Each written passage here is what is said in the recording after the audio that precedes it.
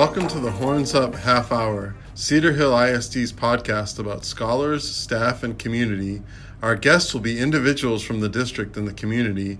This podcast is for anyone interested in expanding their knowledge of all things CHISD. Okay. Hello, this is Michael Sudhalter, host of the Horns Up Half Hour podcast, and we have a very special podcast for you. It is the October post board meeting podcast. So we had a board meeting on Tuesday because Monday was Fair Day, celebrating the Texas State Fair in Dallas. But we had a very productive board meeting on Tuesday, and we're just going to go over some of the highlights with you. I have special guests, Board President Robert Riggs and Board Vice President Gail Sims. So how are y'all today? Doing good. Doing real well, thank you. Good. And I know it's been some time ago, around September, that we learned the good news of the financial accountability was an A, but before it could become, etched in stone, as they say, we had to have that public hearing. To my knowledge, nobody, contested it, and then it became official. So just talk about the accomplishment and, now it becoming final. Yeah, I know, and just the great joy it is at times to have the recognition of having a superior run rating or superior rating in any area is always encouraging. And to have it in finances is very important, especially as we work our way towards November 8th, where we have ballot initiatives, and just to have a sense of whether Cedar Hill is a good investment or not for taxpayers and for others. Those are really important discussions and decisions that will be made by voters. But as we work through the first report that is put out by the state of Texas, and it's an evaluation that each district goes through, we're required to announce and to have a public hearing within a certain number of days after that report is complete. And over, in some number of years, we have been in the low A level, and a couple years ago we moved down to B level as some of the criteria on the test changed.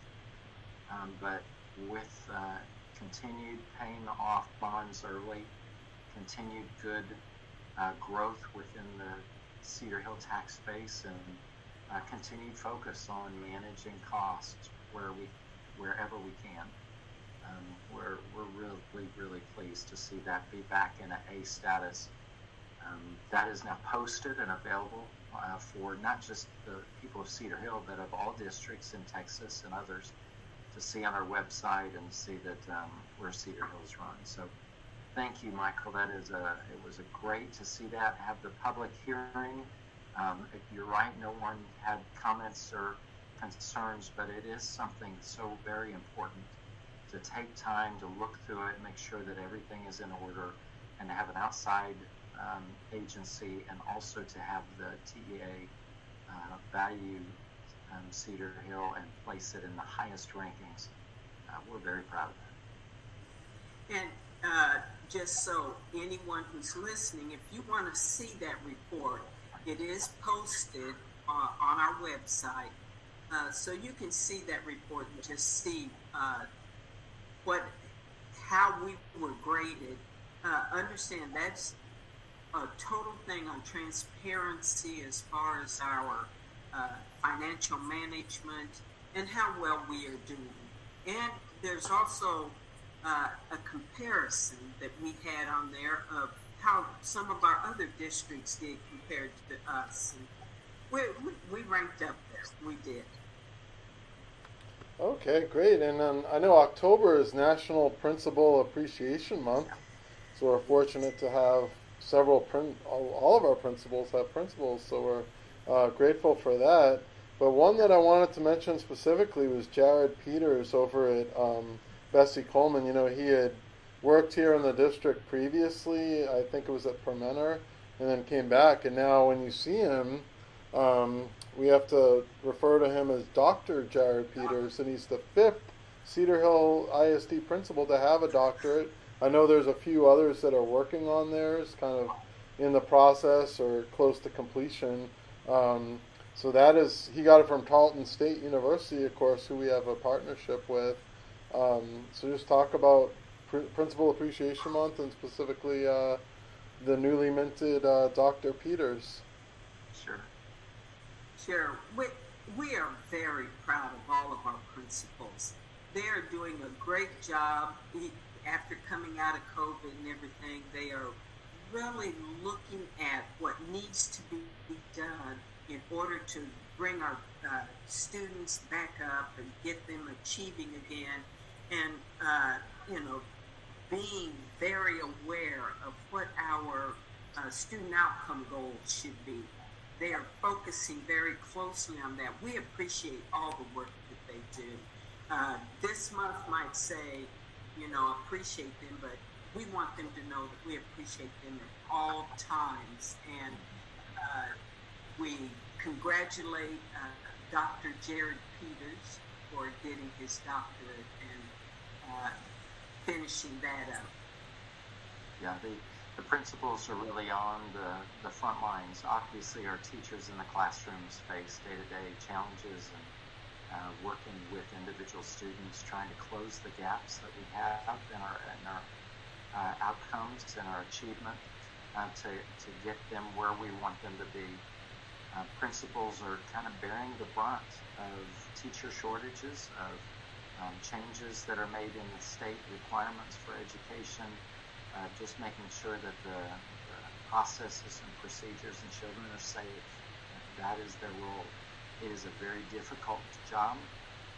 They are working very hard, and then to see these continue to advance or work on their certifications, work on their advanced degrees, meanwhile being families, caring for their families and caring for their ministry and other aspects of their community life. It is a full load, and for someone to achieve something as a terminal degree, like a PhD, a doctorate level, is just fantastic. So congratulations, Dr. Peters, and the rest of our principals. We are often praying for you and know that your job is not easy, and we really respect the hard work you're putting in, and we're grateful for the hours you spend doing it. And speaking of that, we have two principals that presented before you on Tuesday night, Dr. Mackey from Plummer and Miss Griffin from Highlands. So tell me about those presentations. Yeah, we challenged our principals, and we hold them to high expectations and high standards, and both these principals were great examples of working hard to try and close the achievement gap that we have. We saw them both respond with in-depth presentations, and I'd encourage those that wonder, are we taking academics seriously in Cedar Hill, to go back and look at those two reports that were given from those two principals and recognize that they are, their scores are not where they want them to be, and they're not satisfied. None of us are satisfied where we are, but the efforts are being put forth day by day to do the work it's going to take to get the schools where they need to be. So I commend both for their efforts and reports this last week. Their reports were very well written, and it was obvious that they recognize what the issues are. We had a policy change regarding leave upon retirement. And in this case, there were a couple changes that were recommended that we did, and some of those are procedural. It's to pull some items out of written policy and place them in the compensation manual. Other times it's to change values or others, and so similar. So there's a lot of administration, but in this administration, it's making sure that all of the policies of Cedar Hill meet the legal requirements, are up to date, and reflect what we are asking. So with that, I'll hand that over now to Trustee Sims, who I now have a good picture of. So one of the things as far as policy, understand policy is something that's pretty much so set in stone, but you have administrative regulations, and that's where we move things that may change, that we may want to upgrade. We moved those to administrative, and that was one of the things we did with our leave policy. We changed that to be for retirees to pay $50 for professionals, $35 for paras, that when they leave, a maximum of 60 days we would pay. That's something that maybe down the road will be changing again, and we won't have to go through policy to do that. Policy is set usually by TEA, and whenever we do something that is a little bit different than what TEA really wants us to do, they charge us for that. So we want to stick with our policy, not changing it a whole lot, but moving those to administrative regulations. Okay, and then I know this is exciting for the community is an interlocal bus agreement with Cedar Hill, with the city of Cedar Hill. So when there's events in the city that, or staff or school scholars may be part of that, the city will be able to use some of our buses. That's right. Mm-hmm. Yeah. And that's, I think that's a very good policy. That is just a part of the city and the district becoming one. I always say we are the city of Cedar Hill, we are Cedar Hill Independent School District. We are one, and that is just a continuing combination of us working and collaborating together to make us a premier city, a premier school district. Yeah, and Michael, I think that just shows the commitment of both the Cedar Hill community, the school system, and our city council to drive prices down and to keep taxpayers from having to spend any more than they have to, but also being able to provide great amenities. So instead of the city having to go and charter buses at full price, the school district have buses available, and when they want to move people from the parking lots to the city center, instead of bringing in outside folks that do that, and we are able to use internal resources, including our buses and our drivers, and connect with them, be good partners, and it encourages the schools to be an active part of the community we live in. And that's going to improve. That's going to continue to provide stronger communities, better schools, and less expenses for taxpayers. Okay, and then finally, the Bond Invader early voting begins on this Monday, October 24th, and runs through Friday, November 4th. And then Election Day, of course, is Tuesday, November 8th. But we have the final of several community meetings. It's going to be at Lake Ridge Elementary on Tuesday night. I know Vice President Sims and I were at the community meeting on last night, Thursday, October 20th, at Plummer Elementary School. So this is an opportunity. If I know we've been putting a lot of information and facts out there, and you can go on the website, things like that. But this is a chance to see our CHISD superintendent, Dr. Gerald Hudson, in person and listen to a presentation, ask questions. Talk about that. We just continue to get out into the community to make sure that we are giving factual information about our Vader and our Bond. This is something that is very important for us as far as making sure we become just as competitive with our surrounding districts. We become just as competitive with them. With the teacher shortage and everything, we have to do everything to make sure that we are shoring up our teachers and our paras and all of our staff, and at the same time making sure we are bringing in programs and all that are going to help with our academics and our student outcome goals that we have set for the district, plus buildings. We have been kind of band-aiding the things that need to be taken care of in our buildings. The average age is 20 years now. And after a while, those Band-Aids are no longer going to hold. Yeah, Cedar Hill has 4 proposals that will be on the ballot for this November 8th. And as Michael just shared, the early voting begins October 24th through Cedar Hill. The first of those first of the proposals is the VATRE. And when you see VATRE, that stands for Voter Approved Tax Rate Election. And that is, if that is passed by the voters of Cedar Hill, that would increase taxes that would be used for teacher pay and for programs.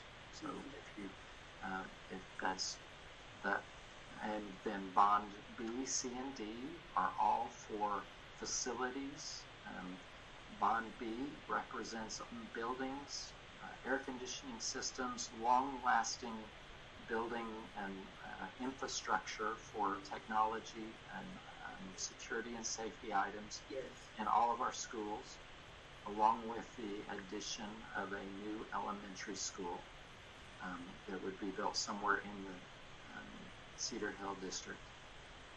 Bond B is focused on technology, those items that are not going to last a long time, but those items that are 6 to 7 years of length of time. And then finally, there are, and Bond D is going to be related to athletic training, athletic facilities in a location that has more than 1,000 seats. So that would be the turf at Longhorn Stadium, the track at Longhorn Stadium. That's the reason why there are 4 different ones. We're required to have that because of TEA requirements, so we're following the state guidelines.